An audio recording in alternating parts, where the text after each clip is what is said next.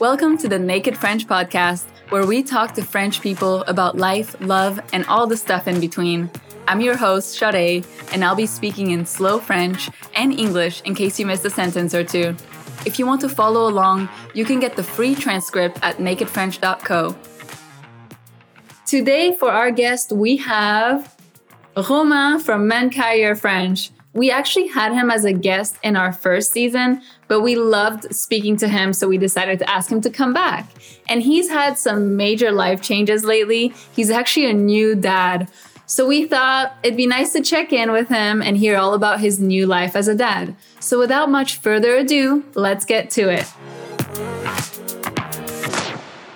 Alors, bonjour Romain, bienvenue au Naked French Podcast. Bon, re-bienvenue parce qu'on a parlé un peu sur la première saison et ça a été vraiment super. Alors maintenant, on est vraiment heureuse de te recevoir pour notre deuxième saison du podcast. Bienvenue Romain.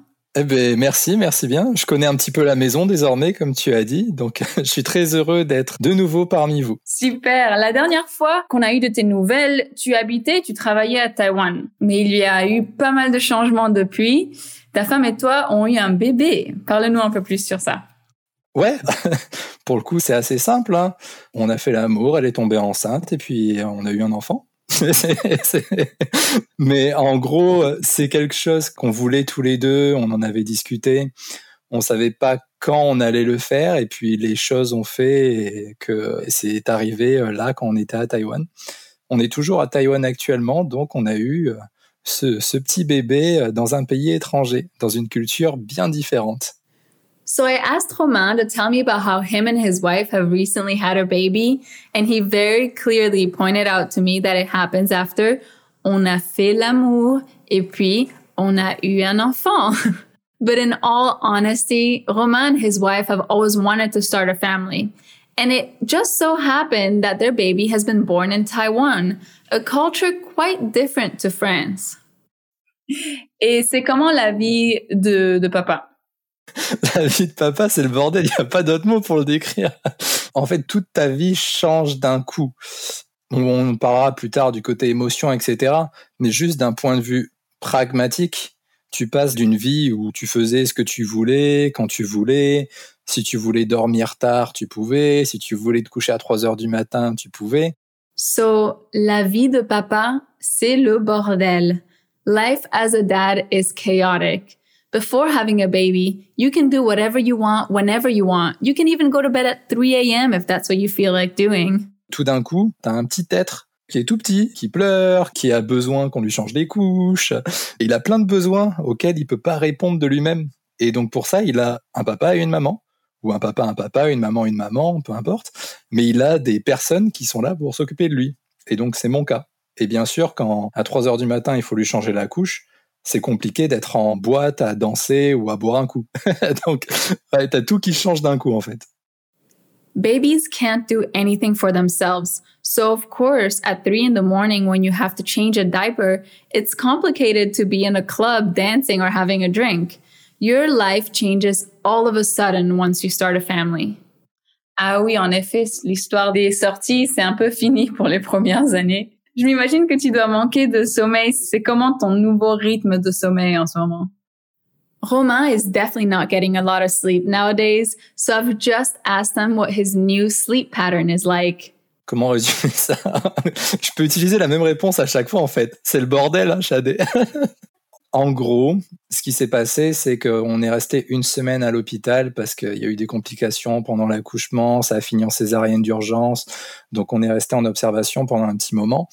Et donc la première semaine à l'hôpital, le bébé était en nursery, et du coup c'était surtout donc les sages-femmes qui s'en occupaient, et on le voyait pour les repas, pour changer la couche de temps en temps. Donc la première semaine, ça allait. À partir de la 2e semaine, on est rentré chez nous, tout seul avec le bébé. Donc là, il a fallu s'adapter. Le bébé, c'est simple, il fait pas ses nuits. Le bébé, c'est juste qu'à un moment où il a faim, il pleure. Donc il se réveille. So once again, his sleeping patterns, c'est le bordel. It's pretty chaotic. When the baby was born, it was delivered through an emergency cesarean, so they spent a week living at the hospital. After that, Romain and his wife discovered that their baby doesn't sleep through the night at all. Un moment, il a fait pipi ou la couche est pleine, il pleure. Un moment, il veut un câlin, il pleure. Donc en fait, tes nuits sont dictées par les pleurs et les réveils du bébé. Donc peut-être que ça a duré 2 heures, 3 heures d'affilée max, ou parfois 40 minutes. Donc c'était vraiment le bordel. Mais là, ça va mieux depuis une semaine ou 2. Il dort de plus en plus longtemps. Il dort 4 heures, 5 heures d'affilée. Romain and his wife's sleeping patterns are dictated by their baby. Sometimes they can catch 2 to 3 hours of sleep each night, but sometimes it's really difficult. Recently, it's improved though, so now they can get 4 to 5 hours of sleep. Wow, ça c'est super. Ouais, c'est cool. 4 heures, 5 heures, ça fait quand même une bonne nuit et pas trop de réveil pour toi et ta femme. Ouais. Avec ma femme, on travaille vraiment en équipe. C'est-à-dire qu'elle allait. Du coup, en général, ce qui se passe, c'est qu'il dort, il se réveille. Moi, je vais changer la couche pendant que ma femme se prépare à l'allaiter. Donc, je change la couche, je le rhabille.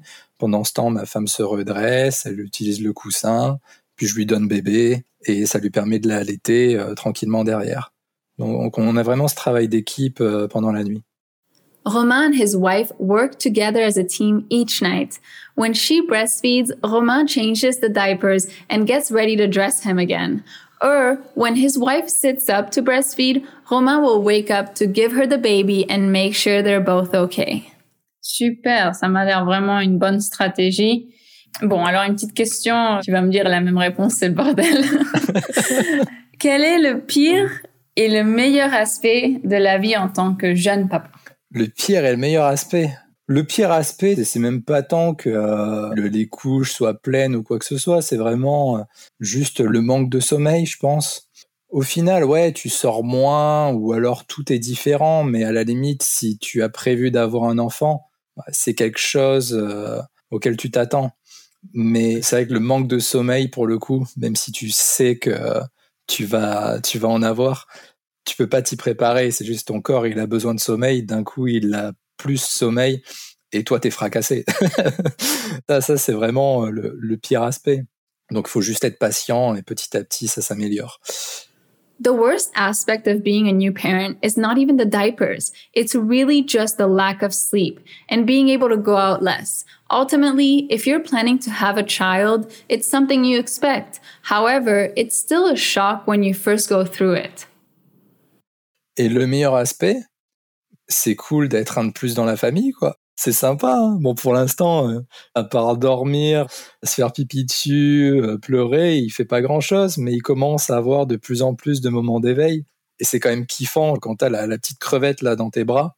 Tu le prends là, tu lui manges les joues parce qu'il a des bonnes joues, il a des grosses joues de hamster. Tu lui croques les joues et tu le regardes et lui, il est mort de rire. Ça, c'est cool quand même. C'est une des bonnes choses. Wow.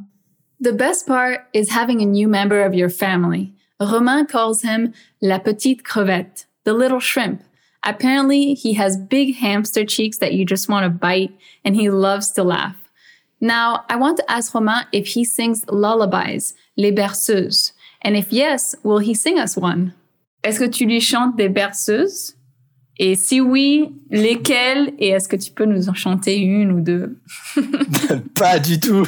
Jamais de la vie. Alors, pour recontextualiser les choses, même si ça m'arrive de chanter comme ça par moment, moi je suis pas quelqu'un qui chante et il vaut mieux pour les autres que je ne chante pas d'ailleurs parce que je chante vraiment, vraiment très mal. Donc si tu veux que bébé ne dorme jamais, je peux lui chanter une berceuse. En général, ce qu'on fait, c'est ma femme qui chante. Elle chante très bien, elle connaît plein de berceuses. C'est quoi qu'elle lui chante? C'est pas réellement une berceuse, mais elle chante un truc, les crocodiles. Ça fait genre, les crocodiles, un truc comme ça. Et mes parents me chantaient ça quand j'étais petite. Ah ouais? Bah tu pourras la chanter dans le podcast à la place de moi. Je ne connais pas exactement tous les mots, mais je me rappelle de cette berceuse. Ouais. C'est marrant qu'on utilise une chanson de crocodile pour faire dormir les enfants. Genre, dans ma tête, ça me paraît quelque chose qui fait peur. Ouais, bah après, ils comprennent pas encore le sens, donc ils sont plus rythmés par le son de la voix, etc. Moi, par contre, je chante pas de berceuse, mais je lui lis beaucoup, ou alors j'ai des discussions avec lui. Quand je sais pas quelque chose ou qu'il y a quelque chose qui me tourmente, bah je sais pas, je prends bébé dans le bras Parce qu'en général, je le tiens juste sur un bras et puis il se laisse tomber, genre en mode il a la gueule de bois, il se laisse vivre. Et je lui parle de tout et on interagit comme ça. Donc moi, j'ai plus des discussions avec lui vraiment sur tous les sujets. Je lui parle de mon vélo, de quand on ira en France, je sais pas, je lui parle vraiment de tout, quoi. So Romain won't be singing us a lullaby today, unfortunately. However, he does talk to his baby all the time and about everything. Romain tells him about his bike and when they'll be going back to France. Et alors, à propos de ça, à propos d'aller en France, j'imagine vous vous organisez pour partir de Taïwan. Parle-nous un peu plus sur votre futur déménagement. Voilà, je peux répondre la même chose qu'avec le bébé, c'est le bordel. Ça va être le mot-clé de cet épisode, c'est le bordel. C'est le bordel. Ouais, on a prévu de rentrer en France ou en Europe, on sait pas vraiment. J'ai du mal à dire la France parce que j'ai tellement voyagé qu'on sera inévitablement amené à voyager de nouveau dans le futur, avec bébé aussi du coup. On sait pas encore forcément où on ira, mais on ira forcément en Europe dans un premier temps. Ça peut être la France, ça peut être ailleurs. Mais pour le moment, en fait, on est bloqué à Taïwan tant qu'on n'a pas les papiers du bébé et la procédure prend 3 mois environ. Pour l'instant, on attend juste que la procédure administrative se décante pour pouvoir ensuite rentrer parce que on a nos familles qui nous appellent tous les jours. Alors, faites voir le petit. Oh, qu'est-ce qu'il a des bonnes joues et tout. Enfin, on sent que tout le monde a envie de le voir, quoi, ce bébé. Donc au moins, pour le présenter à la famille, etc., on va rentrer dans un premier temps et on verra ensuite ce que l'avenir nous réservera. It's going to take a bit of time before Romain and his family can get back to France. And obviously, everyone in their families are calling them every day wanting to see their new baby. So they'll wait until they're able to go back and see what the future holds for them. Now, I want to ask Romain what he's going to miss the most when he leaves Taiwan. Qu'est-ce qui te manquera le plus après ton départ de Taïwan? Ah, il y a plusieurs choses. Alors la bouffe, clairement. La bouffe asiatique me manque toujours énormément quand je rentre en France. Simplement parce que quand tu es en Asie, c'est hyper simple de trouver de la bouffe asiatique, logique, mais c'est aussi pas cher. Alors qu'en France, ça coûte vraiment une blinde. Ensuite, la culture. En fait, j'aime vraiment énormément être immergé dans ces cultures en Asie. En France, tu vois, il y a plein d'églises, c'est magnifique. Et en Asie, il y a plein de temples. Et c'est quelque chose que j'adore. C'est vrai que j'adore me déplacer, faire du vélo, aller voir les temples. Ça, c'est des petites choses simples. En fait, c'est des choses du quotidien, comme voir les signes chinois sur les devantures, etc. C'est vraiment juste cette atmosphère générale qui va me manquer. Romain is definitely going to miss the food. In France, you can get Asian food, but ça coûte vraiment une blinde. It can really cost a lot of money compared to what it costs in Taiwan. He's also going to miss the culture and the beautiful temples all over Taiwan. Et qu'est-ce que tu as hâte de retrouver une fois de retour en France? Hâte de retrouver? Bah si, la famille quand même. Bon, après, maintenant, avec les nouvelles technologies, c'est plus simple, hein. On s'appelle, voilà, c'est vite fait. Ce qu'on peut pas s'envoyer, par contre, encore sur WhatsApp, c'est l'omelette aux pommes de terre de ma grand-mère. Tu peux pas encore la recevoir à l'étranger, l'omelette aux champignons, pommes de terre. Ma grand-mère, elle fait la même omelette. Ah ouais? Ouais. Ah, mais en même temps, elles sont trop bonnes, ces omelettes. Ma grand-mère, elle le fait avec les cèpes et les patates. Ah bah oui, bien sûr. Elle est du Périgord aussi, ta grand-mère? Elle vit à 1h30 de Bordeaux. Mais où? C'est Saint-Seurin. Saint-Seurin, ah, c'est vers Libourne, ouais, donc proche Périgord. Ouais, donc elles sont à peu près du même coin. C'est peut-être pour ça qu'elles font les mêmes omelettes. Intéressant. Excellent. Mais ouais, bien sûr, retrouver la famille. Après, en France, la France, c'est quand même un pays qui est magnifique. Donc les paysages de France sont beaux. Moi, tu sais, j'adore faire du vélo. Faire du vélo dans les Pyrénées, ça va être cool. So our grandmas both make the same omelets with potatoes and mushrooms. Also, Romain can't wait to go cycling through the Pyrenees Mountains again. Now, I'm going to ask Romain about what reverse culture shock he thinks he's going to have when he comes back to France. Quel choc culturel inverse penses-tu avoir une fois de retour en France ou de retour en Europe? Ouais, j'ai trop voyagé, j'ai trop passé longtemps à l'étranger pour ensuite être revenu en France plusieurs fois dans ma vie. J'ai plus ce choc culturel inversé en revenant. Je sais déjà quels seront mes chocs. Déjà, le choc principal, c'est surtout sur le point de la sécurité. À Taïwan, clairement, mon vélo, je peux le laisser dehors, aller boire un café, etc. Je sais que mon vélo, il sera là quand je vais revenir. En France, je vais pas le quitter des yeux, par exemple. Ma femme, quand elle sort dehors, elle peut rentrer à 2 heures du matin ici à Taipei, elle craint rien. En France, je sais qu'elle fait toujours un peu plus attention. Donc tu vois, c'est plus ces choses liées à la société en elle-même. Je le sais de toute façon maintenant, mais c'est plus voilà ces choses-là auxquelles je m'attends. The main culture shock is safety. In Taipei, I can leave my bike outside and get a coffee, but in France, I would have to keep an eye on it, otherwise it would get stolen. Or my wife can walk outside at 2 a.m. in the morning by herself, but in France, she would be very cautious if she were doing that alone. Oui, je pense que c'est fou cette différence. J'ai envie de dire de sécurité, mais c'est plus une culture en fait, de communauté. Il y a des endroits où tu vas et comme tu dis, tu peux laisser ton vélo dehors, pas de problème. Et il y a des autres endroits où 2 secondes plus tard, ton vélo, il sera plus là, c'est sûr. Il faut que tu mettes un cadenas. Ouais. C'est bizarre. Ça peut même changer de ville en ville. C'est un peu un standard culturel. Ouais, bien sûr. Des choses qui se font et qui se font pas. Je sais pas si tu as déjà été à Munich. À Munich? Si, bien sûr. Ouais. Moi, j'étais choquée quand je suis allée à Munich. Il y a des vélos partout et je voyais même des vélos électriques, tu sais, ceux qui coûtent des fois $2,000. Là, dans la rue, sans être attaché avec plein d'autres vélos. Dans ma tête, j'étais genre, mais c'est pas possible que les gens laissent leur vélo. Et quand je parlais à mes amis qui vivaient là-bas, ils disaient non, mais ici, personne vole. On laisse nos vélos, il y a rien qui se passera. En fait, c'est tellement bien de pouvoir vivre dans un environnement comme ça, où t'as pas à sans arrêt craindre que quelque chose va se passer. Ça, c'est forcément quelque chose qui va me manquer en rentrant. Ça, c'est sûr. Après, il y a d'autres choses en termes de société qui me font plus rêver en France ou en Europe qu'en Asie. Surtout au niveau des petites interactions, en fait. Un truc tout bête, hein. En France, tu vas à la boulangerie, tu peux discuter avec le boulanger, la boulangère. Tu peux discuter avec tout le monde. Les gens sont beaucoup plus accessibles quand tu es un inconnu par rapport à quand tu es en Asie, où la plupart des sociétés sont quand même très cadrées. Si tu vas acheter quelque chose, t'achètes quelque chose. Tu vas pas venir discuter avec la personne, ou c'est beaucoup plus rare. Où la personne va être surprise parce qu'elle s'attend pas à avoir une interaction comme ça. Donc sur ce côté plus social, c'est vrai que j'ai tendance à plus kiffer en Europe. C'est vrai, je sens cette différence aussi entre le Costa Rica et la France, même si ici les gens ont cet aspect de la culture latine qui est chaleureuse, tout le monde se parle, tout le monde se dit bonjour, les gens ils sont heureux. Au Costa Rica, c'est normal si tu vas faire tes courses et la personne qui organise tes courses t'appelle mon amour. Mi amor, tout le monde est mi amor. Okay. Et c'est normal, ou ma princesse, ou mon monde entier. Wow, je suis ton monde entier. Il t'appelle C'est Millie. Incroyable. Ok, c'est beau en vrai. Mon monde entier. Mais c'est différent. Ici, il y a ça.